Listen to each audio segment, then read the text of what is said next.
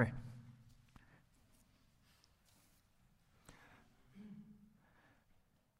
Father, what a great reminder from that passage about a few men, Lord, who knew what they saw with their eyes, and they believed it, and they knew that Jesus was the Christ and is the Christ, and were willing to be punished and beaten for it. Thank you for their witness, Lord, and too, we're reminded that the reason the church exists today is because Jesus really did come to this earth. He really did die a sacrificial death on the cross. He really was raised to life on the third day, and he really did establish the church. And 2,000 years later, here we are, and we are his church. And we praise you, Lord, for raising us up to be your disciples. And I pray that we be faithful.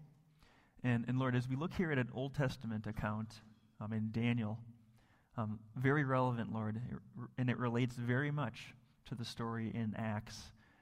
And I pray, Lord, that we would be ready to face persecution when it comes. So, Lord, speak from your word this morning as this sermon goes forward. In the name of your Son, I pray. Amen. Have you ever asked yourself, would I die for Christ? All of us hope that we can say yes to that question, of course. Faith is an interesting thing.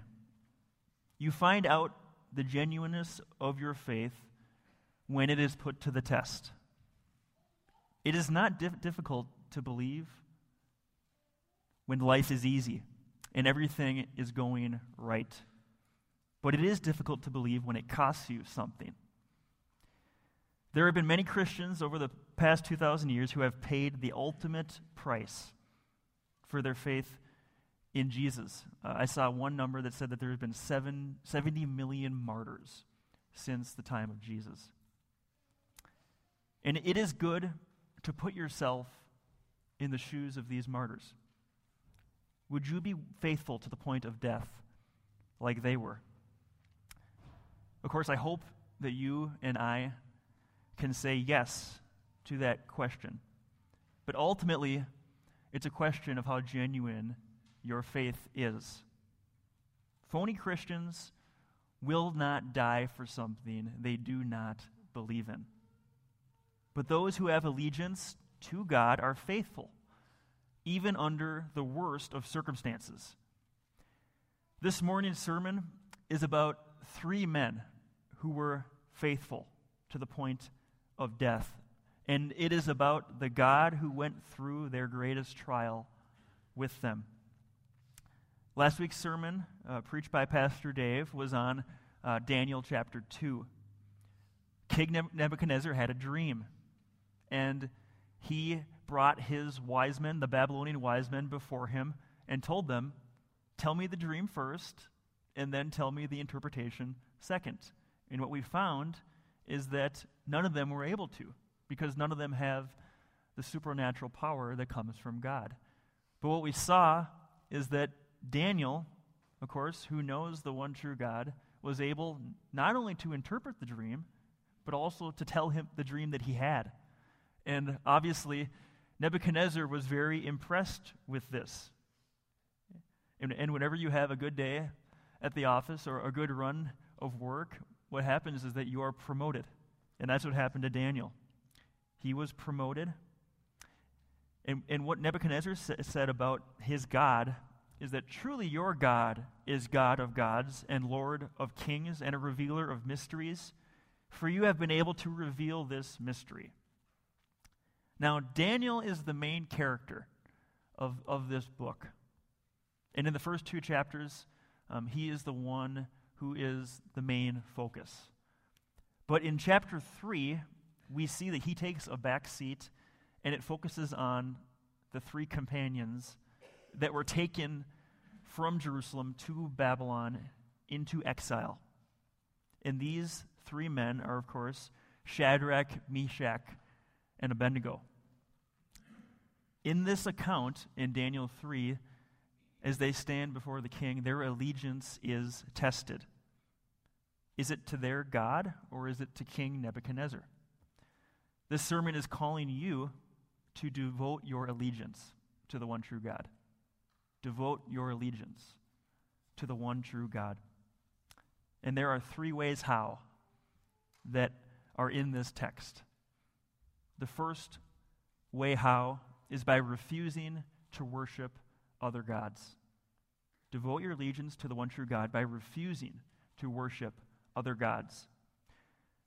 Daniel chapter 3 is on page 739 of the Red Pew Bibles if you want to follow along. Follow along with me. I'm going to read the first 7 verses here, and then we're going to jump into it. Daniel 3, 1 through 7. King Nebuchadnezzar made an image of gold, whose height was 60 cubits, and its breadth 6 cubits. He set it up on the plain of Dura in the province of Babylon. Then King Nebuchadnezzar sent to gather the satraps, the prefects, and the governors, the counselors, the treasurers, the justices, the magistrates, and all the officials of the provinces to come to the dedication of the image that King Nebuchadnezzar had set up.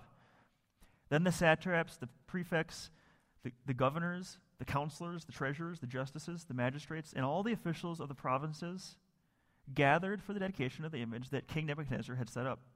And they stood before the image that Nebuchadnezzar had set up. And the herald proclaimed aloud, "You are commanded, O peoples, nations, and languages, that when you hear the sound of the horn, pipe, lyre, trigon, harp, bagpipe, and every kind of music, you are to fall down and worship the golden image that King Nebuchadnezzar has set up. And whoever does not fall down and worship shall immediately be cast into the burning fiery furnace. Therefore, as soon as all the peoples heard the sound of the horn, pipe, lyre, trigon, harp, bagpipe, and every kind of music, all the peoples, nations, and languages fell down and worshipped the golden image that King Nebuchadnezzar had set up. Now, of course, King Nebuchadnezzar, he's the king of Babylon. He saw the miraculous knowledge of God in the previous chapter. Daniel was able to tell him the exact dream that he had and the exact interpretation. And he was amazed by this. But even after seeing God do this amazing work, he still did not worship God. And we could see that clearly as we read this text. He did not want to worship God because he wanted to worship himself. And that's what we see in these verses. He wanted to worship himself. This image was likely of himself, and he wanted to worship his gods. So obviously here he is committing great idolatry. He is calling all people to commit this idolatry along with him. And what's interesting is that when you look at this, the people plunged right in. They didn't give this much thought. If you look at verse 7, it says, as soon as all the peoples heard the music, they all fell down and worshipped the golden image. Okay? So these are people who they didn't put up a fight. They jumped right in. And we see this all the time in our culture. People just jump right in to worshiping anything and everything that there is. And obviously the king of Babylon here, he desires that they all have the same religion, because if you have the same religion in your empire or in your nation, you're going to have unity. And that's what he is after here. And in verse 6, Nebuchadnezzar demands full allegiance to himself. If you look at verse 6, he says, whoever does not fall down and worship shall immediately be cast into the fiery furnace. Now, this sounds similar to another type of worship that takes place in the Bible, does it not?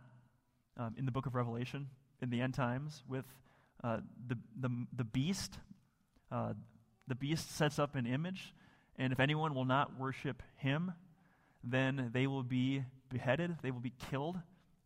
That's what Revelation 13:8 says. It says, all who dwell on earth will worship it. Everyone whose name has not been written before the foundation of the world in the book of life of the Lamb who was slain. So it sounds very similar to that.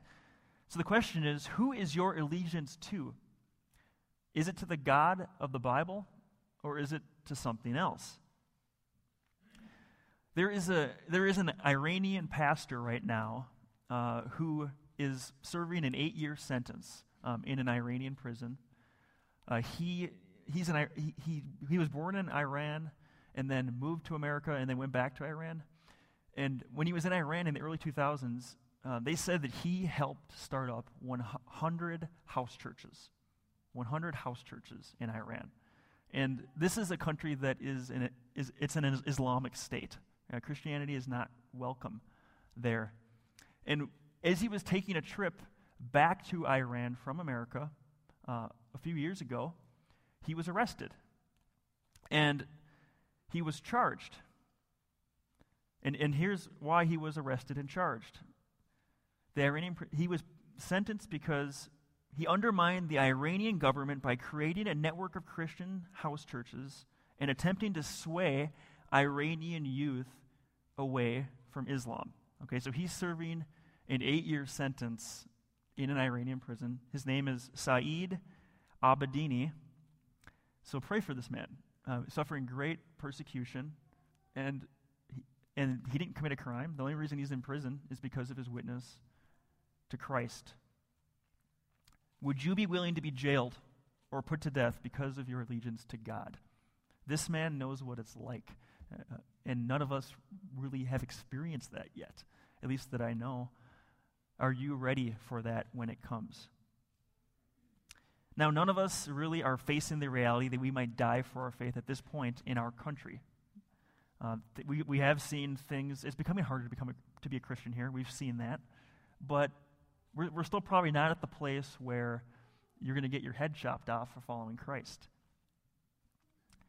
But my question to you is, how are you doing in the smaller areas of your walk with God, of your allegiance to Him? Because this is a good test. If you're faithful in the small matters, you'll be faithful in the big matters. Do you place the gifts of your life that God has given you above Him? That's a good test. Do you worship your spouse, your children, your phone, a politician whom you've put your hope in to think that they're going to turn this country around? I know that today there's going to be millions of people all across America who are not worshiping Jesus Christ, but they're worshiping football. Everybody wears their team uniforms, goes to the game, and you know what? It's not a bad thing in itself, but what happens is the man's soul easily jumps into idolatry, just like the Babylonians did, and they jump right in. We see this happen all the time, and you see it in your own life. And so be faithful in the small matters. In your lifetime, a day may come when you are forced to choose between worship of God or allegiance to your government. If you are fully committed to God now, when we're not facing that kind of persecution, you will be ready when the great persecution comes. And so that's my encouragement to you. Prepare yourself now. So the first way how you must devote your allegiance to the one true God is by refusing to worship other gods. Refusing to worship other gods. The second way how to devote your allegiance to the one true God is by trusting God during your persecution. Okay? Trusting God during your persecution. Shadrach, Meshach, and Abednego refused to worship this image. And inevitably, the persecution comes to them. And here's how it happened. Follow along with me, verses 8 through 12. Therefore, at that time, certain Chaldeans came forward and maliciously accused the Jews. They declared to King Nebuchadnezzar, O king, live forever. You, O king, have made a decree that every man who hears the sound of the horn, pipe, lyre, trigon, harp, bagpipe, and every kind of music shall fall down and worship the golden image. And whoever does not fall down and worship shall be cast into the burning fiery furnace. There are certain Jews whom you have appointed over the affairs of the province of Babylon, Shadrach, Meshach, and Abednego.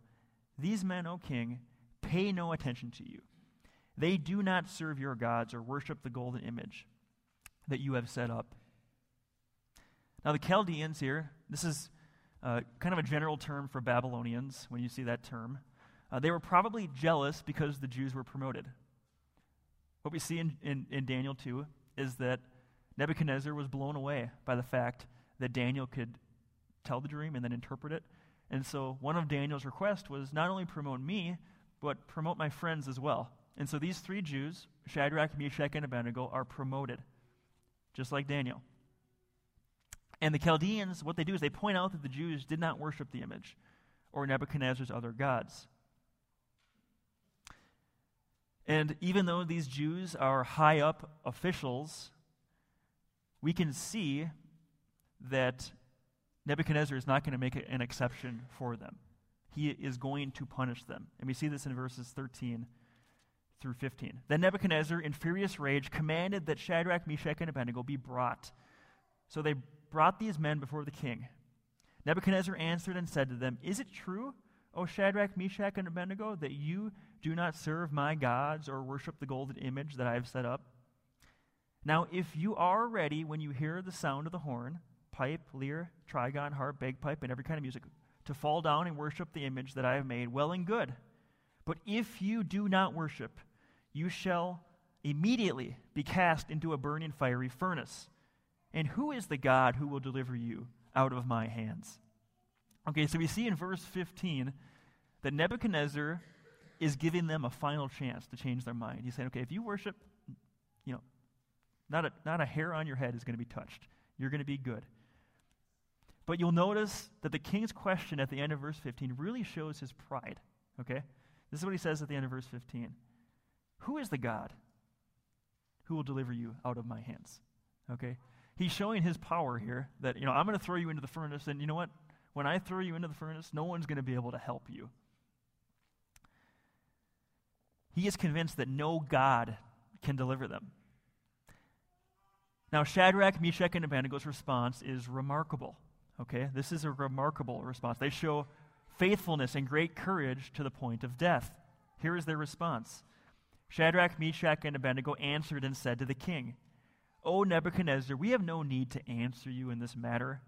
If this be so, our God, whom we serve, is able to deliver us from the burning fiery furnace, and he will deliver us out of your hand, O king. But if not, be it known to you, O king, that we will not serve your gods or worship the golden image that you have set up." Okay?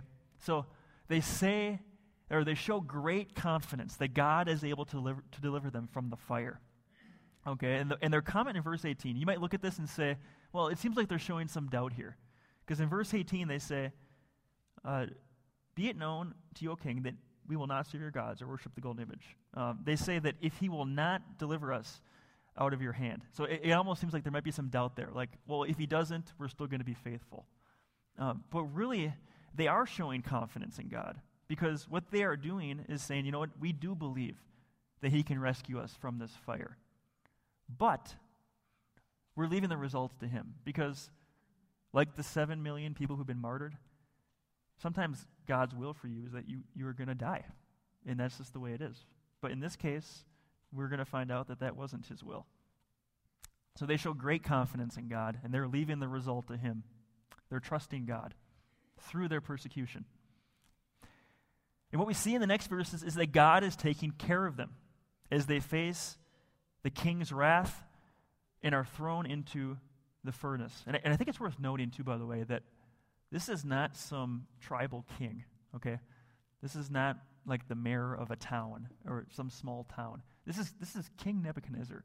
He's arguably the most powerful king in the history of the world. He's the king of Babylon. And at this time, he not only ruled Babylon, he ruled the whole world. This is the most powerful man in the world. And these young men are standing up to him with this great courage, okay? It's worth noting that. So we see that God is taking care of them in these next verses 19 through 25. Then Nebuchadnezzar was filled with fury, and the expression of his face was changed against Shadrach, Meshach, and Abednego. He ordered the furnace heated 7 times more than it was usually heated. And he ordered some of the mighty men of his army to bind Shadrach, Meshach, and Abednego, and to cast them into the burning fiery furnace. Then these men were bound in their cloaks, their tunics, their hats, and their garments, and they were thrown into the fiery furnace.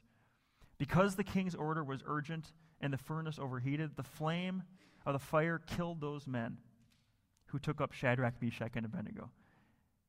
And these three men, Shadrach, Meshach, and Abednego, fell bound into the burning fiery furnace.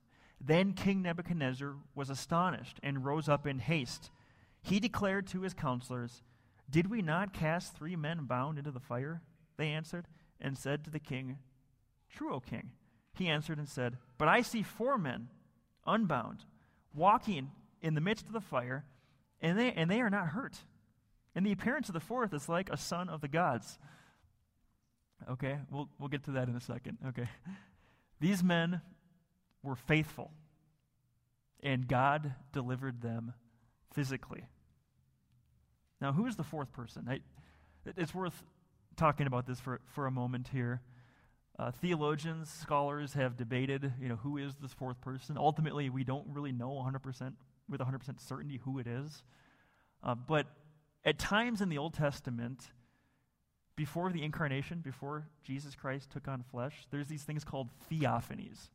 And what that is when God takes on human form. And all theophanies are Christophanies, which means that the second person of the Trinity, Jesus, is the one who takes on this human form. And so there's a good chance that he is the one with them in the furnace. Now, other scholars have speculated that it's an angel who God sent to be with them. But either way, it doesn't really matter, because what it shows is that God is with them. Either God himself in the person of Jesus, or God's representative, the angel. Okay? So God protects them. And what we see is not one part of their clothing was burned. And we know too that this isn't fake fire, okay? We know this is real fire because the guys throwing them in were killed, okay? This is real. And they die because of it. And Shadrach, Meshach, and Abednego knew the God they were trusting in. And they probably had in mind here a specific verse from the Old Testament. Isaiah 43, 2 and 3 says, "When you pass through the waters, I will be with you. And through the rivers, they shall not overwhelm you. When you walk through fire, you shall not be burned, and the flame shall not consume you. For I am the Lord your God, the Holy One of Israel, your Savior. I give Egypt as your ransom, Cush and Seba, in exchange for you." Okay, so what we see here is that this really did happen. The fire did not consume them, and I'm sure that they were dwelling on this passage as they were thrown into the furnace. So when you face verbal or physical persecution, remember this verse, Isaiah 43, 2 and 3, and trust that promise. Now, would God have been unfaithful if he had let them burn? Would he have been unfaithful? No, I don't think so. Of course not. We talked about all the people who have been martyred in the history of the church.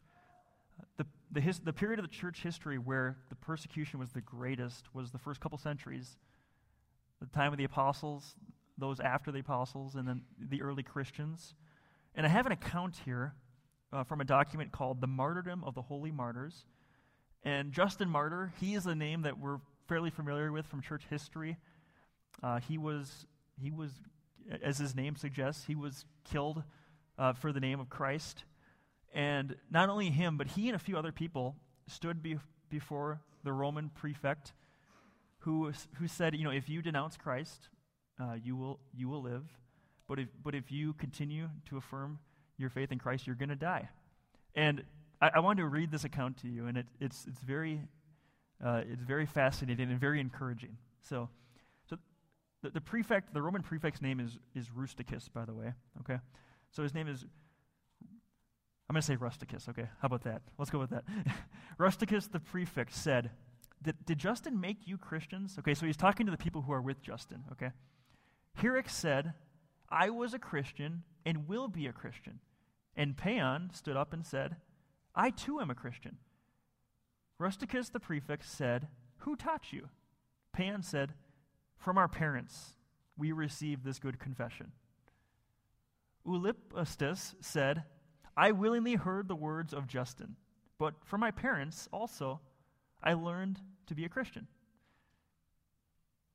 Rusticus the prefect said to Liberianus, and what say you? Are you a Christian and unwilling to worship the gods?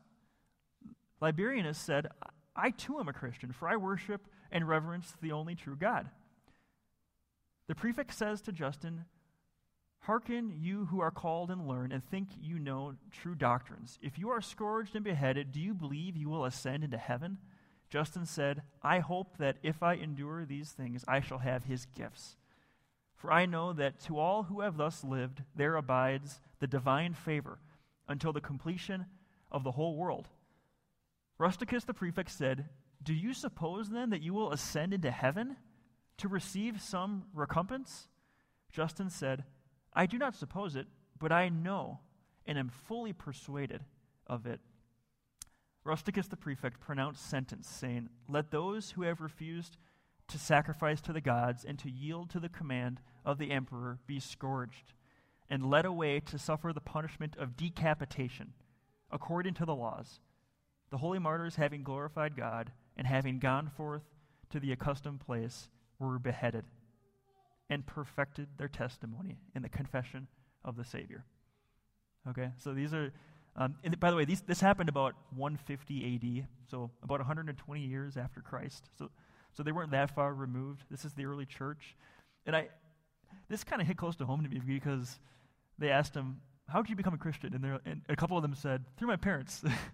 These were, and it hits home because that's how many of us came to know the Lord. And that's how I came to know the Lord. My parents told me the gospel at a young age, and I believed. And by God's grace, almost 3 decades later, I'm still here walking with the Lord. And so you parents who have young children, share the gospel with them. Raise them to follow Jesus. And one day, they might be standing before the Antichrist. And they may be beheaded for their testimony for Jesus Christ. Okay, so your work in raising your children is extremely important.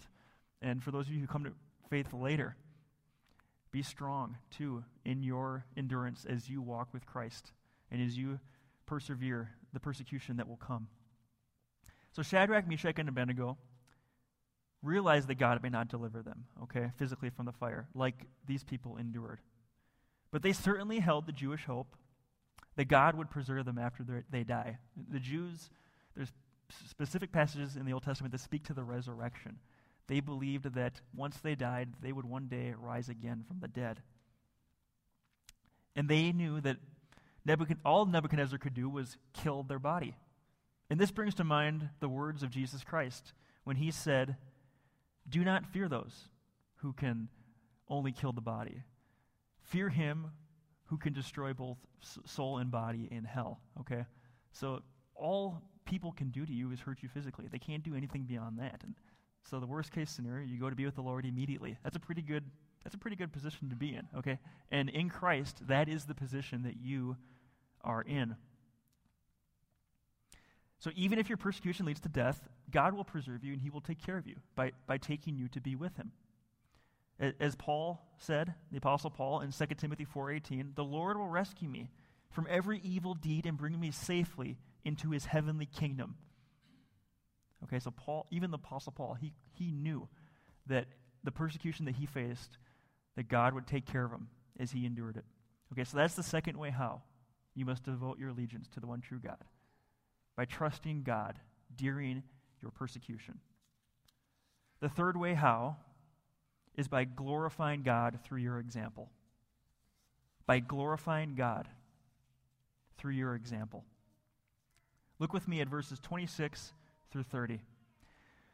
Then Nebuchadnezzar came near to the door of the burning fiery furnace. He declared, Shadrach, Meshach, and Abednego, servants of the Most High God, come out and come here. Then Shadrach, Meshach, and Abednego came out from the fire. And the satraps, the prefects, the governors, and the king's counselors gathered together and saw that the fire had not had any power over the bodies of those men. The hair of their heads was not singed, their cloaks were not harmed, and no smell of fire had come upon them.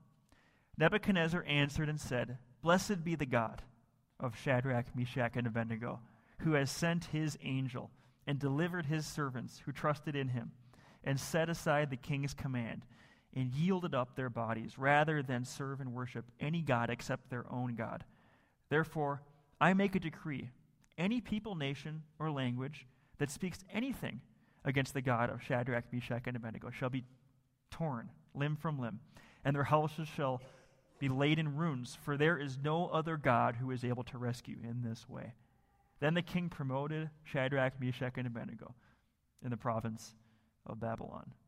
Okay, so they get another promotion once again. Shadrach, Meshach, and Abednego glorified God through their example.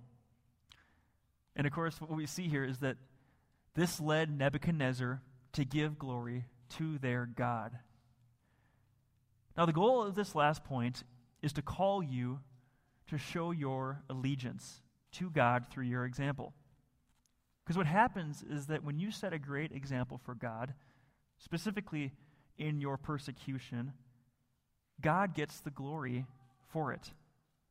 Unbelievers are led to praise God because of your example, whether it's something small or whether it's something big, like these men. What we see in this passage is the unbelieving Babylonian king gives praise to God, okay? The most powerful king in the world here. All he can do is give praise to God and the mighty work that he performed. Because you see here in verse 26, what does he do here? He blesses the Most High God. And then in verse 28, he blesses the Most High God. In verse 26, he refers to the God of Israel as the supreme God. Okay, so we see he's giving praise to God in both cases.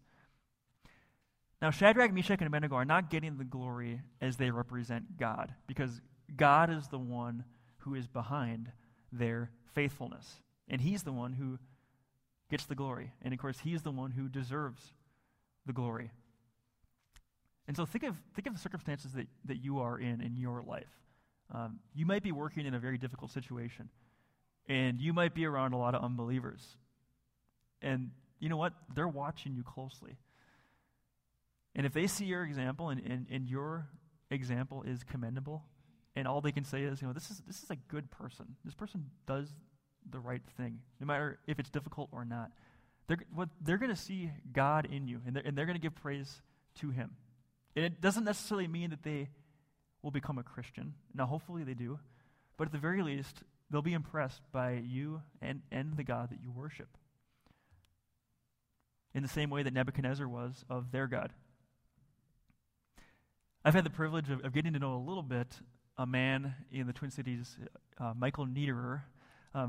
He actually spoke at our missions conference in the spring of 2013. He's devoted his entire life to ministry to Somali Muslims in the Twin Cities.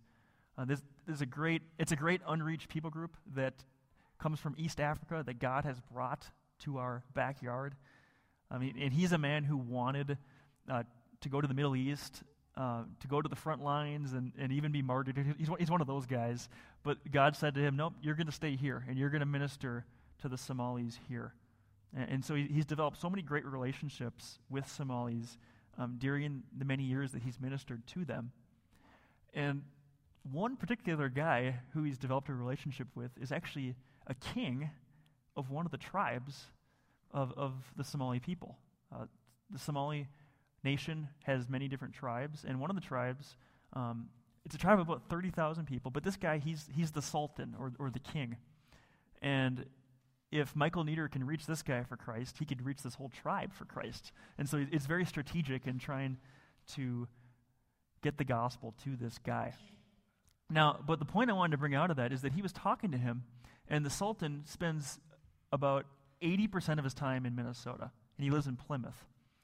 And he spends about 20% of his time in Somalia. And one of the times he went to Somalia, he was really troubled by the great famine that his people were having to endure. And he was really troubled by it. And the person he thought about calling was Michael. So he calls up Michael back in Minnesota, and he says, Michael, my people are suffering, and I need your help. He said, I need 100 Christian missionaries to come to Somalia to help with the needs that we have here. And Michael's thinking, humanitarian needs? because some Christian missionaries are just humanitarian. They just help feed people, put clothing on them. But he's saying, no, I want real Christian missionaries. That was his response. And because this Sultan has been blown away by the Christians in his life. He's very impressed with the believers in his life. And Michael's one of them. And so he thinks highly of the Christian religion, even though he's a Muslim. And he thinks highly of the God of the Christian faith, the God of the Bible. Okay? So people are amazed by God through your witness, whether it's through persecution or whether it's through just your daily example. So be aware of that as you walk with Christ and as you live out your faith around unbelievers.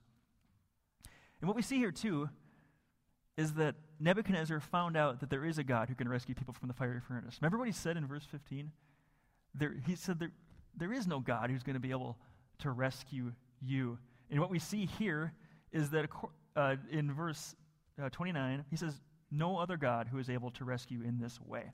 He says, there is no other God who is able to rescue in this way. So he becomes a believer in the sense that he believes in the power of the God of Israel, the God of these Jews. And what's fascinating is that as you read the Old Testament, the God of Israel builds a reputation with the nations that surround Israel. We see here in this passage that he's building a reputation with the most powerful king in the world. He's like, who is this God? Because remember, Nebuchadnezzar, he was polytheistic. He believed in lots of gods. Monotheism is the belief in one God. Polytheism is the belief in many gods. And most of the nations believed in many gods. The Jewish nation was unique in that it believed in Yahweh, the one God of Israel. And God, the God of the Israelites, built a great reputation with this king. And there's another example, too, in the Old Testament, the Canaanites, who was a nation right next to Israel, Rahab. The spies, Joshua and the spies, encounter Rahab, and Rahab says, you know what? We've heard of your God. And I wanted to read this account here. These are the words of Rahab. Before the men lay down, she came up to them on the roof and said to the men, I know that the Lord has given you the land, and that the fear of you has fallen upon us, and that all the inhabitants of the land melt away before you. For we have heard how the Lord dried up the water of the Red Sea before you when you came out of Egypt, and what you did to the two kings of the Amorites who were beyond the Jordan, to Sihon and Og, whom you devoted to destruction. And as soon as we heard it, our hearts melted, and there was no spirit left in any man because of you. For the Lord your God, he is God in the heavens above and on the earth beneath. Okay, so God is giving witness of himself. And what these people are seeing is that they're false gods. They can't do anything. They can't rescue them. But what they're seeing is that the God of Israel, the God of the Bible, is the God who can rescue. And he is the one true God. So he builds this reputation. So devoting your allegiance to false gods who cannot hear you, who do not exist, is foolish. But devoting your allegiance to the God of Daniel and Shadrach and Meshach and Abednego is the wisest thing you can do. So this morning, the purpose of the sermon is to call you to devote your allegiance to the one true God by refusing to worship other gods, by trusting God through your persecution, and by glorifying God through your example. It ended well for Shadrach, Meshach, and Abednego. Their physical lives were spared, but it does not always end this well for all who show their allegiance to God in a physical sense. Millions of Christ followers have been martyred for their faith. As you face persecution, minor or major, it is up to God how it will end. And you must trust him that he will do right.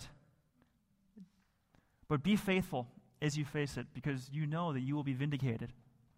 The God of heaven and earth will get the last word. Those with their allegiance to God always have their life story end well, because your story ends by going to be with him and by dwelling with him forever. So have your confidence in that this morning. Devote your allegiance to the one true God. Let's pray.